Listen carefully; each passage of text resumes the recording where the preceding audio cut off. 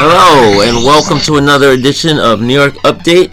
I'm Jake Jacobs, a New York City school teacher, and we're live every Tuesday at 7 p.m. Usually. We cover education, news, a little politics, and this week was a debacle. When last we spoke last Tuesday, it was the day that the high-stakes tests began. And we tested last week on Tuesday and Wednesday. And I didn't realize it when I was broadcasting the problems that were happening with the computerized testing.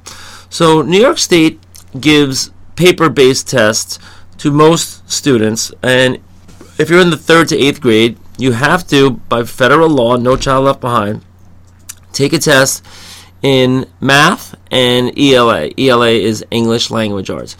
And last week they gave the ELA tests over 2 days. And a number of schools in New York State have opted to give the tests on computers. They want 3rd graders, 4th graders, 5th graders to take hour-long tests, sometimes 2, 3, 4-hour-long tests, or even more, on computers. So they're basically reading off a screen, and then they're picking a bubble with their mouse, and then in the writing portion, they're typing and writing. So what happened last week, and this made major headlines across the state, I saw headlines in Rochester, Buffalo, Long Island, and Newsday, and everywhere, is that the computer testing system crashed, and reports surfaced almost immediately. It was a debacle.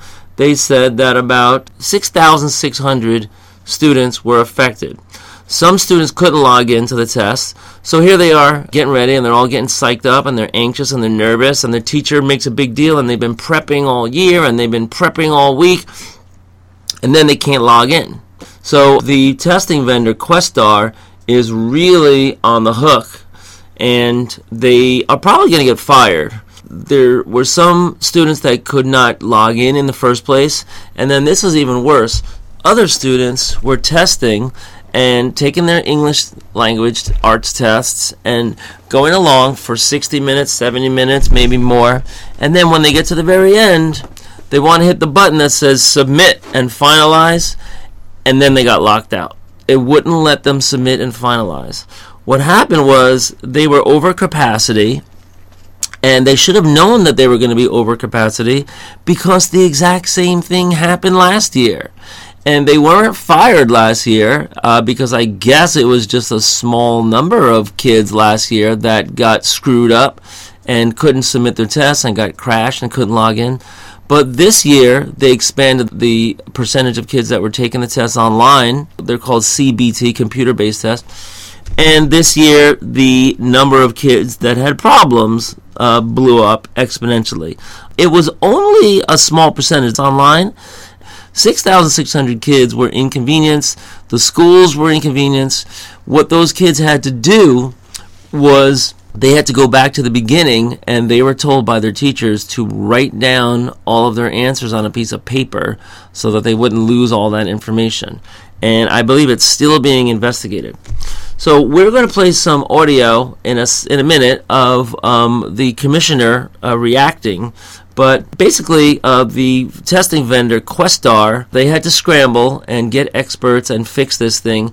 And last Tuesday night, they announced that the problems were so pervasive that they were suspending computer-based testing, which they did for a day. And that means the schools were given a substitution of paper-based tests, or they had to delay until Thursday when they could resume testing, or later. And it's really a stupid idea to have every kid in the state testing on the same day and the same time, because that is bound to overwhelm your system. And if you didn't know that just from common sense, you should have known from what happened last year when all the kids got locked out when the system crashed. So it's really awful, and the lesson learned is that it's really just bringing even more attention and even more controversy to the issue of standardized tests in general. And speaking of that, we have another series of complaints that are getting more attention now because of the computerized glitches. And we're going to switch over to our audio now. We're going to be listening to the Capitol Press Room, which is a radio show out of Albany, hosted by Susan Arbeiter. It's on WCNY. They sat down Mary Ellen Elia on April 5th, which was after the testing was finished, and they asked her, they wanted her to explain talk with us about what was going on. Issues. So we are going to bring up the audio, I believe. Yeah, I can't hear it. Quite a week for you. I would say we've been very busy. All right. Okay. Questar is a big problem. They were a problem last year. If they don't fix this, are you going to get a new vendor? Well, let me just say there's absolutely no excuses for the difficulties that our schools have had to encounter in this. No excuses.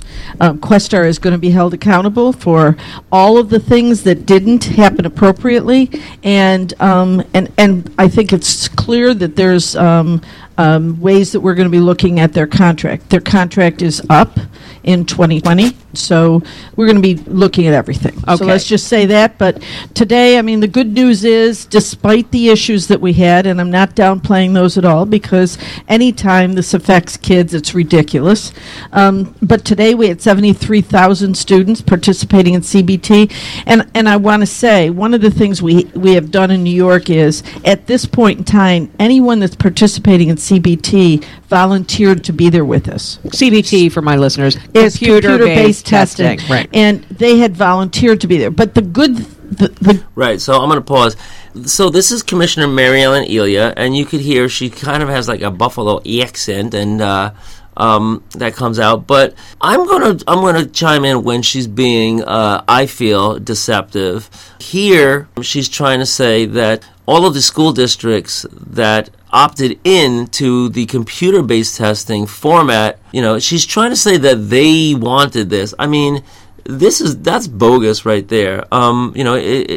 They might have signed up for computer-based testing, but they didn't sign up for their students to be locked out of the system or lose all their work, like after 70 minutes of working, and they get stressed out and they pull out their eyebrows and eat them. I mean, that's not what they signed up for. So it's a little bit of weak sauce here for her to say, oh, by the way, all of these districts, opted in. They wanted computer-based testing.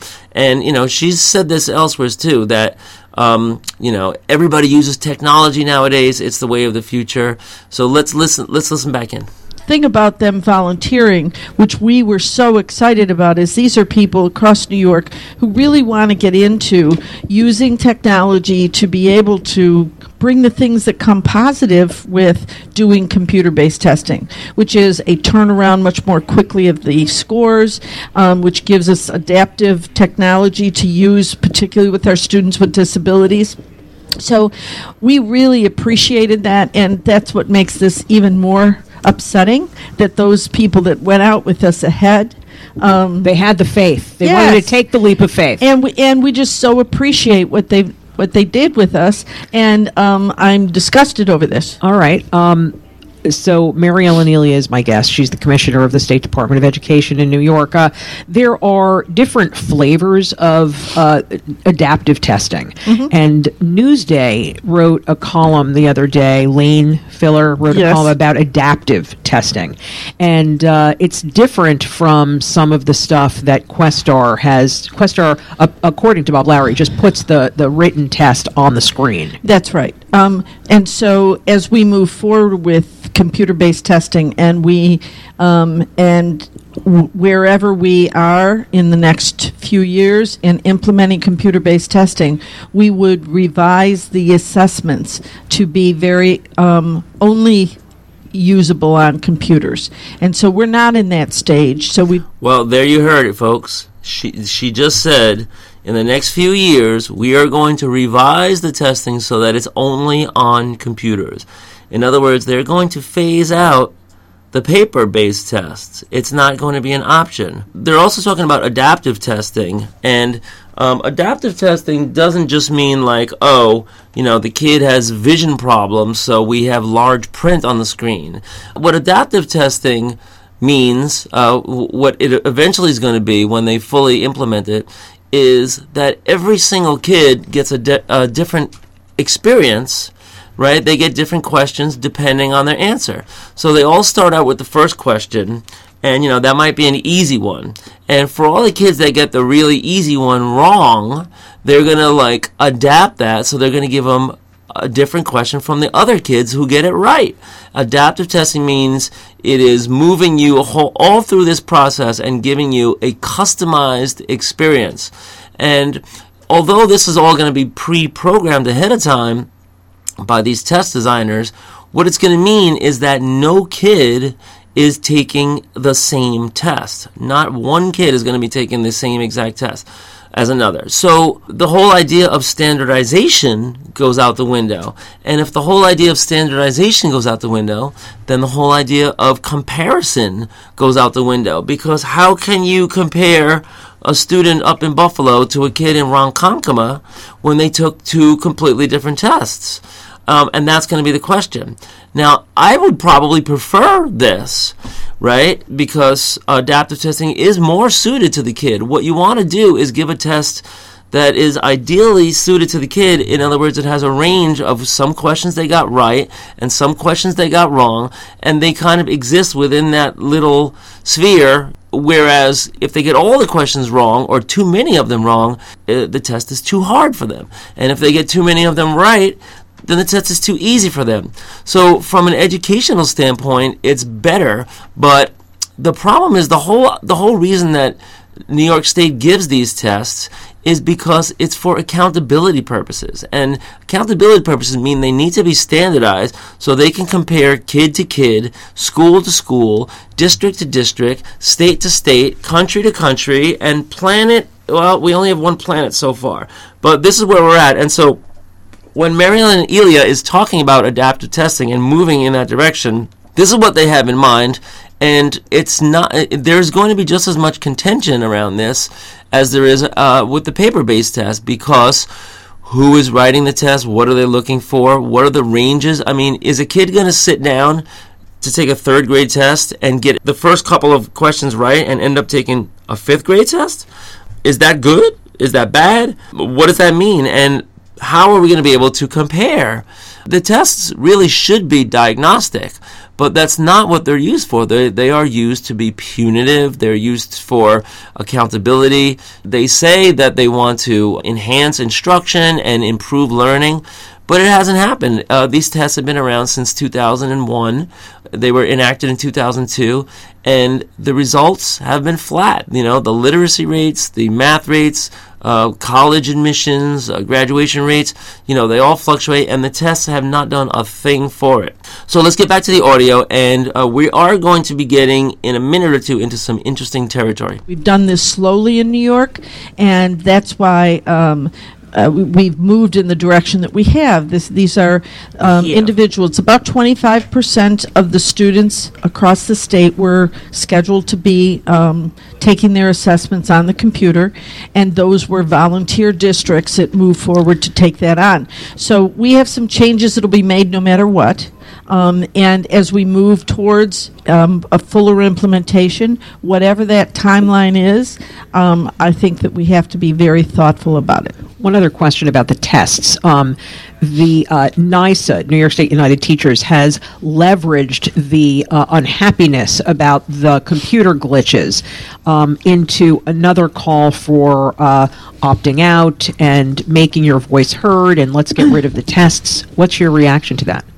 Well, NYSET is fully aware of changes that have been made in the assessments over the last 3 to 4 years, and those changes have been significant. I think Wrong-o, Mary Ellen. That's a matter of opinion. I'll tell you what the changes that have been made over the last few years. They did reduce the testing from 6 days to 4 days.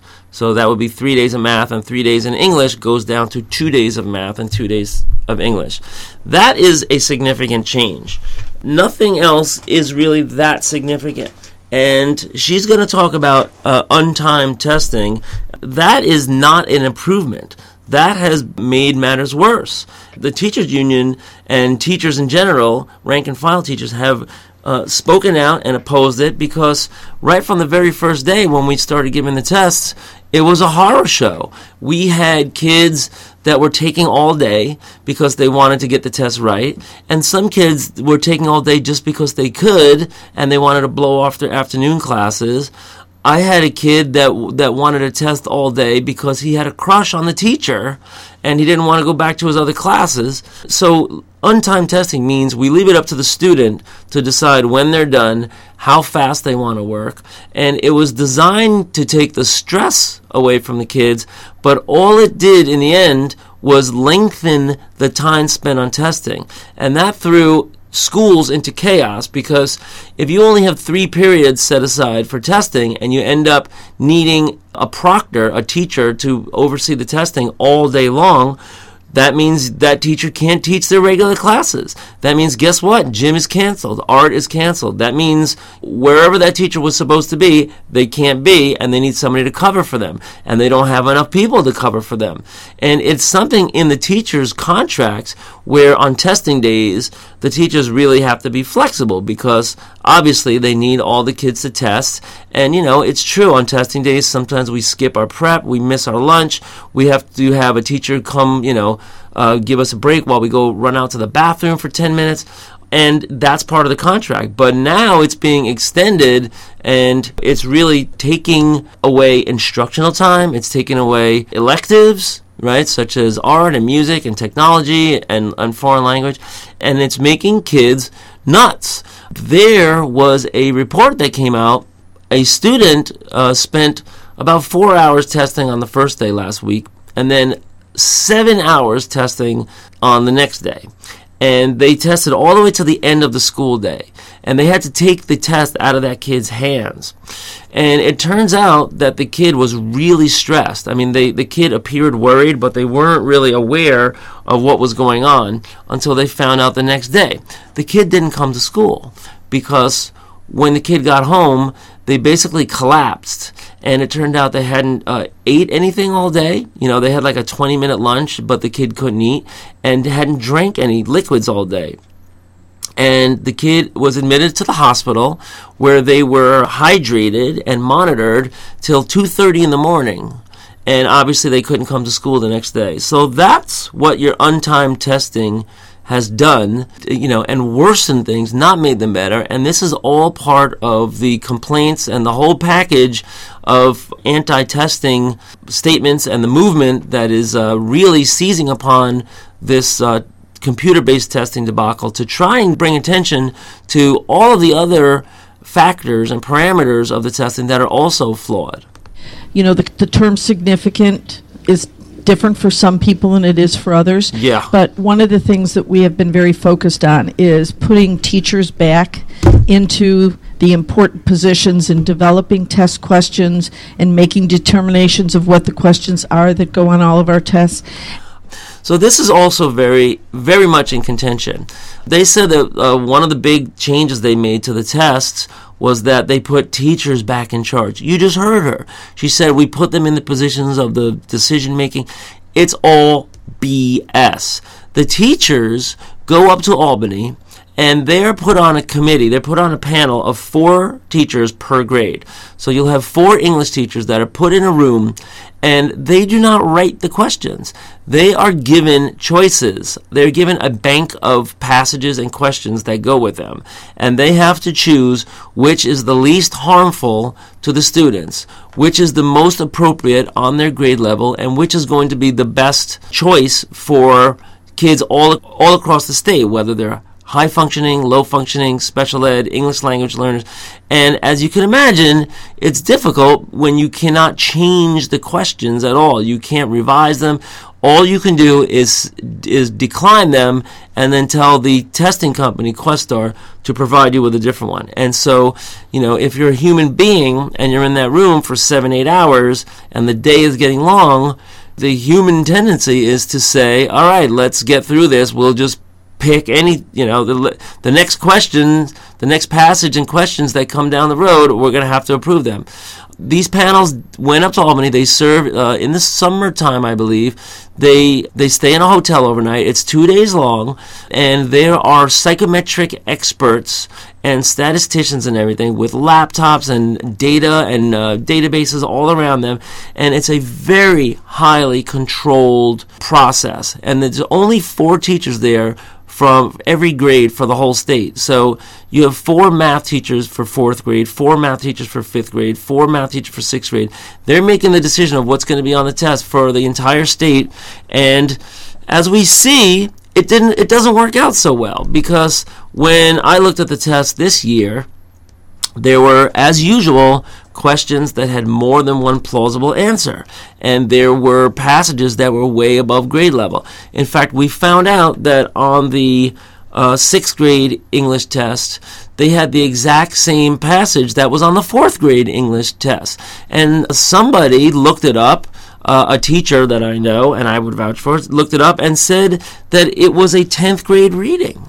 And so that means the majority of students across the state are destined to fail or be found not proficient because it's above their reading level. It's hard for them to understand, and the questions are awful on top of it. So when Mary Ellen Elia, the New York State Education Commissioner, says that we put teachers back in charge of the process, she is, let's say, exaggerating, okay? So we have a requirement under federal law She's lying. to have 3/8 assessments. This isn't an option that New York has run to do. You have to do it. That's it. We have to do it. And so we're trying to make them the best assessments that we can, and we're using the experts within New York State, that is our teachers, to do this. And so I know that there's been some information that's been provided by NYSET. Everything that I sent out in my communications across the state is true. Now, the reason she's saying that is because NYSET, which is the New York State United Teachers, published a blistering fact check of her information propaganda broadside that she put out. She said all these things, take the tests are improved, the teachers are in charge, they're now untimed, we reduced we shortened the test, meaning they reduced the number of days. But on the days that are tested, those have increased. So there's a lot of contention about her truthfulness and whether or not she's exaggerating. And NYSET put out a fact sheet that called her out on all of these things. And so here she is now trying to say everything I said was true. She's obviously very defensive. All of those things have been done. Everyone doesn't agree that that's enough. And to be perfectly honest, I don't think it's enough. But what we have done is clear and I think incontrovertible that was what we've been working on. So what was that she just said? We're going to have to go back. That's enough, and that I sent out in my communications across the state is true. All of those things have been done. Listen closely. Everyone doesn't agree that that's enough, and to be perfectly honest, I don't think it's enough.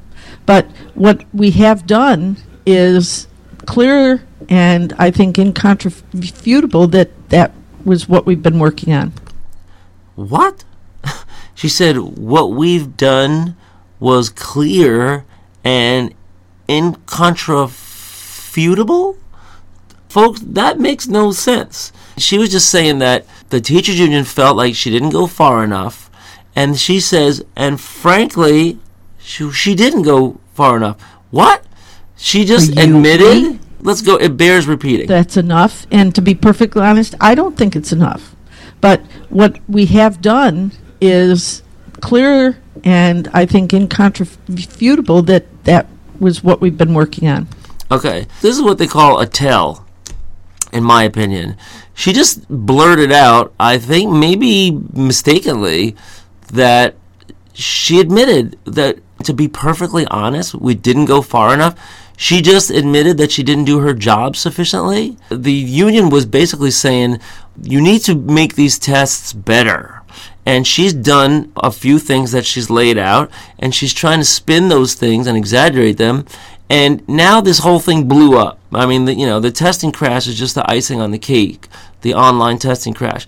And she's sitting down with this radio station, and she says that the teachers feel that she hasn't done enough in her job, and then she just blurts out, wait, let's hear it again. What did she say? To be perfectly honest? Here. That's enough. And to be perfectly honest, I don't think it's enough. But to be perfectly honest, I don't think it's enough. So to be perfectly honest, she didn't do enough. She didn't do her job sufficiently. And then I think so you can see the mental process here. So she realized, wait, what did I just say? And so listen to the rest of her statement. Not only doesn't it make any sense, but she's inventing a word like Sarah Palin. What we have done is clear and I think incontrovertible that was what we've been working on.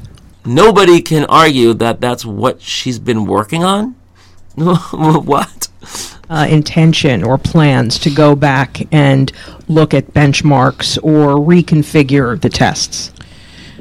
We always are changing. So in 2021, that spring, the assessments will be based on the next generation New York State standard.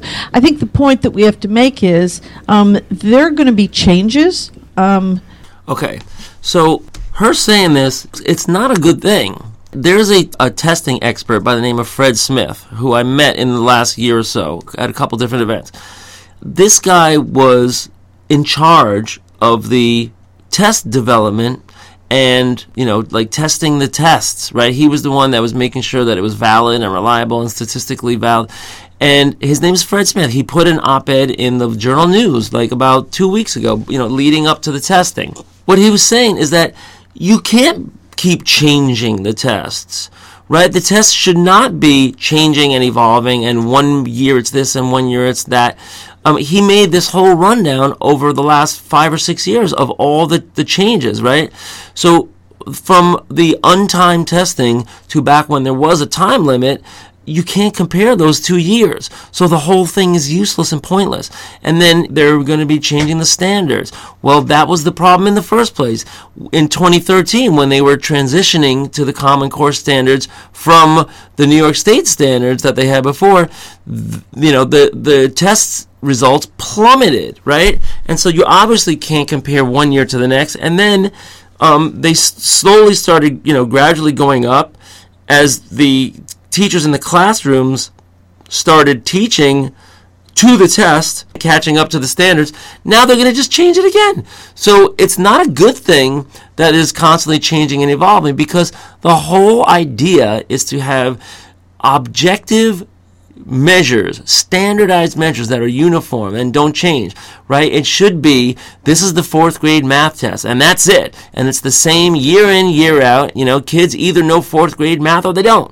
And so their argument for foisting the tests on small children and forcing the families, to deal with this and and the opt-out movement, it's all for naught if they're just going to keep changing. I mean, it's like, well, we want to make sure these testing companies keep getting paid and, these consultants keep getting paid, so we're just going to keep evolving. It's a living, breathing document, right? And that's exactly the opposite of what a standardized test should be.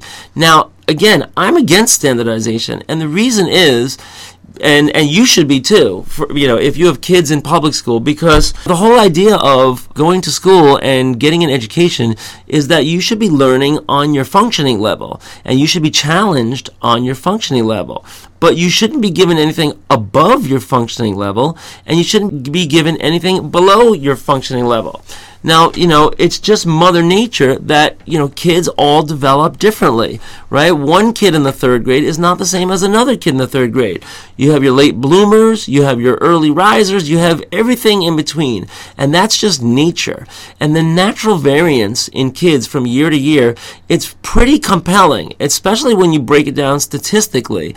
Because, 1 year you have a group of kids, they do, a certain level, and then the next year it could be 20% up or down, just based on nature. That's just, that's what they call child development. It's the first thing you take when you go for a master's in education. It's called Child Development 101, right? And different children develop at different paces.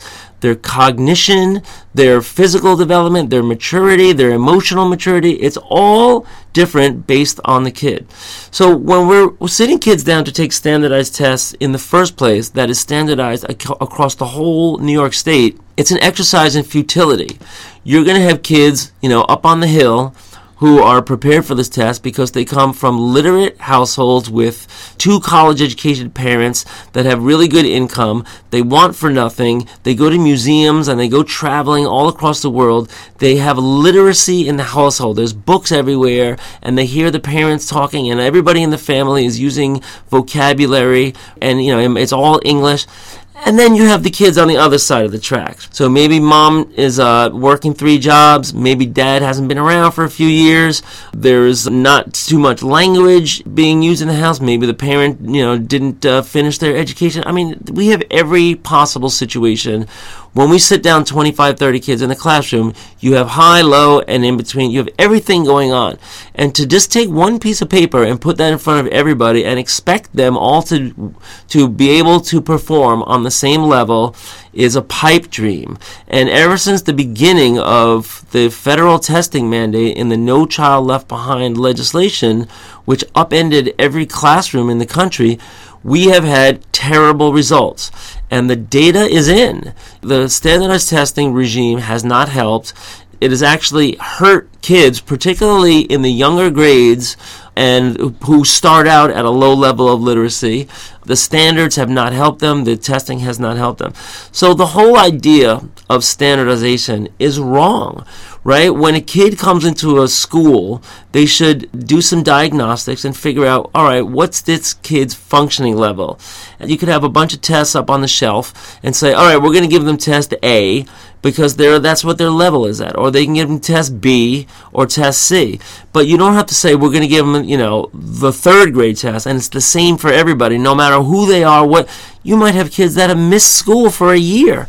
You might have had a kid that had spinal surgery and missed 6 months. You might have had every single situation. So the very nature of standardized testing is very imperfect and flawed.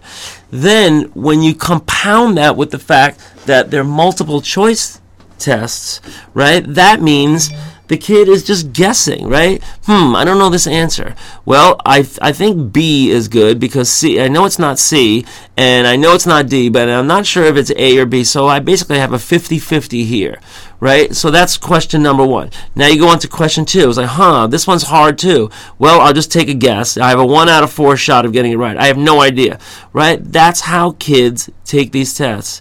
And this is how we took tests when we were kids, right, Richard? We had the same thing going on, right? So, for that reason, these standardized tests were never considered high stakes. There was never any personnel decisions. There was never any we're going to close this school down. There was never any we're going to fire teachers. Maybe they're we're going to try and hire teachers. Maybe they're okay, we need some more bilingual teachers, or we need some better science programs here. But there was never any high stakes because it's all just guessing. It's all guessing. And if you think even the kids at the very top, if you think they're not guessing, you're wrong, because they're trained to guess. And and anytime you're not sure about a question, you're told to guess. You're trained to guess. You're supposed to eliminate the choices that are definitely wrong, and then go with your gut or hunch, or go back to it. Maybe you'll jog your memory. Those are the type of strategies that we teach kids, because it's all a big guessing game. It's all a freaking casino. So these tests are scientifically invalid, right? If you have a 1 out of 4 chance of guessing any given question correctly, how could you base anything on that scientifically or statistically? It just doesn't work, all right? And then, when you add in all the stress and the pressure that are put upon kids because they think that their teacher's going to get fired, or the school's going to get closed, or they're not going to get into a good middle school, or they're not going to get into a good high school, it's just a nightmare. And so this is what we're dealing with high-stakes testing. And this year has been particularly a debacle. So now I got to tell you what happened as a result. The state education department, which was led by Mary Ellen Elia, put out a statement. And the statement, and so there's been a lot of contention this year over whether or not parents have the right to opt out of the tests. We've been talking on the show a lot about Long Island has a 50% opt-out rate. Here in Rockland County, there's about a 25% opt-out rate, depending on the district. Statewide, it's about 20%. For 4 years, parents have been refusing these tests in great numbers. And it turns out that the parents that haven't been refusing the tests, the parents that have been opting in, did not realize that they had the right and that they had the legal outlet that they could have just sent their kid in with a letter and refused the test. So it's coming to light that many districts have been lying to parents, telling them that the tests are mandatory, that there's no refusals this year, or making them jump through hurdles. For example, telling them that if a parent wants to opt their kid out of the test, they have to come in person and have a meeting with the principal. Or that they have to have their opt-in letter by 2 weeks before the test begin. All of which is not true. So what happened after this big testing debacle is that the state education department put out a statement. They put out a statement, and this was they were forced to, right? They were forced to by the chancellor of the Board of Regents, which is our other education body here in New York State. And they put out a statement that said that all parents have the right to opt out. Now, this represents a massive turning point, a major flip-flop, and a giant turnaround, all in one. The state education department had always danced around that statement. They had never come out and expressly said in writing, matter of fact, you have the right to opt out. They always just left it out there. And because of that, superintendents in all different districts have had a free hand to exaggerate and deceive and just flat out lie. Now, one of the things that we've been hearing about this year that happened a lot is reward and punishment. So I'm going to tell you about the Oswego Middle School. That's upstate. The principal sent out a letter that they gave to students, and they told students you could share this with your parents. And it said that there were 10 reasons why you should take the tests. They want kids to say yes to the test, and it's capital letters. Say YES to the test. Number 1, take the test because your school loves you, and you love your school. Now, if that isn't a little bit of child psychology, right? And remember, this is a middle school, so this is like kids that range from about 11 to about 14, 15 years old, right? This is psychological manipulation. Take the test because we love you and you love us, right? What else? They said any student that says yes to the test will be exempt from their June English finals. But if you opt out of the test, guess what happens? You're not only going to have to take your June English finals, you're going to have to take your June English final right now. They have to take them on testing day in the same room as the kids that are taking the state ELA test. They were punishing the kids, making them take a test, and they said this test is going to be longer than the state exams. There's reward, there's punishment. And the principal also promised that if the school reached 100% compliance, that they were going to plan something like a pep rally in which 5 or 6 of your favorite teachers will do something funny like kiss a pig, right? And that went out to every kid in the school. Now, I've also heard of other districts that told kids that you can be exempt from all your finals, not just your English and math finals. Every one of your finals you'll be exempted from in June if you take the tests. And then we found out that the state was not only aware of that policy, that they had encouraged it. And that is pretty damning, because when the state released this statement that said all students and all parents have a right to opt out of the test, they threw their superintendents under the bus. And I will read to you what they said. After they said that all parents have the right to opt out, they said, to be certain, the vast majority of schools honor parents' requests to have their children not take the tests. However, we have also heard of isolated but troubling reports of parents' requests being ignored. they're saying, oh, we found out that school districts were not allowing parents to opt out. This is so ironic because just above that line in the same statement was the first time the state concretely affirmed that parents had the right to opt out.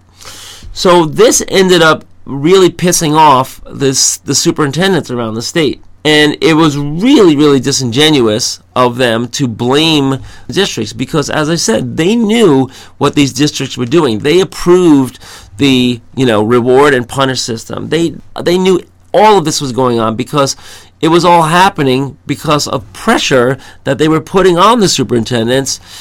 If they don't have a high participation rate, that their school could end up on the list for school closures, what they call the CSI list, or the list of schools in constant need of supervision or intervention.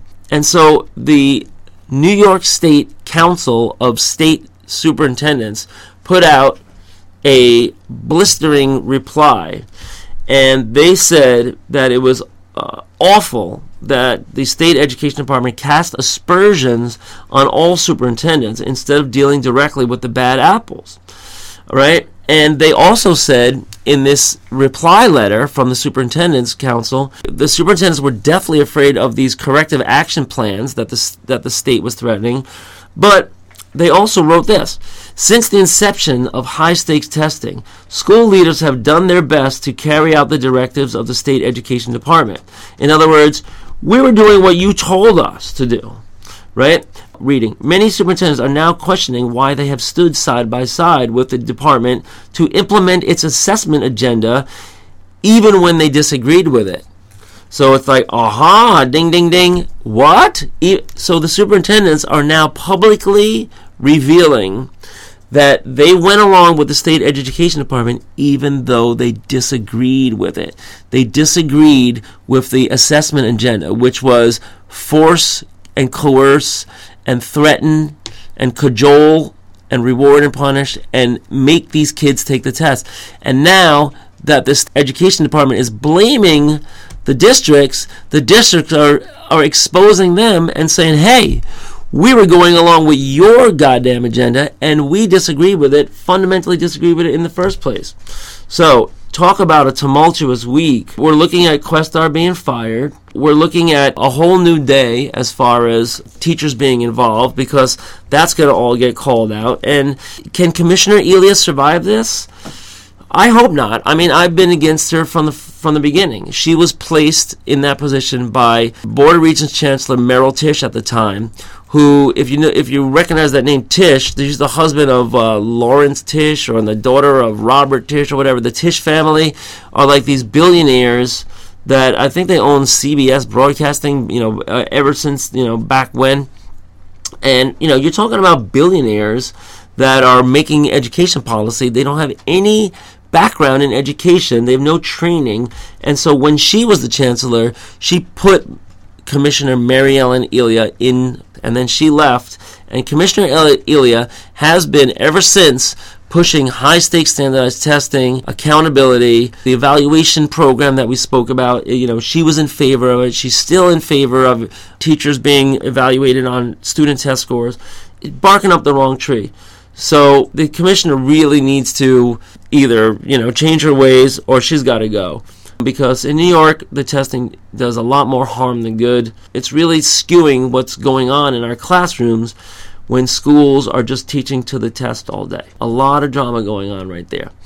We're going to try to squeeze in a couple of other education headlines. We spoke about Fred Smith, and he's the testing expert.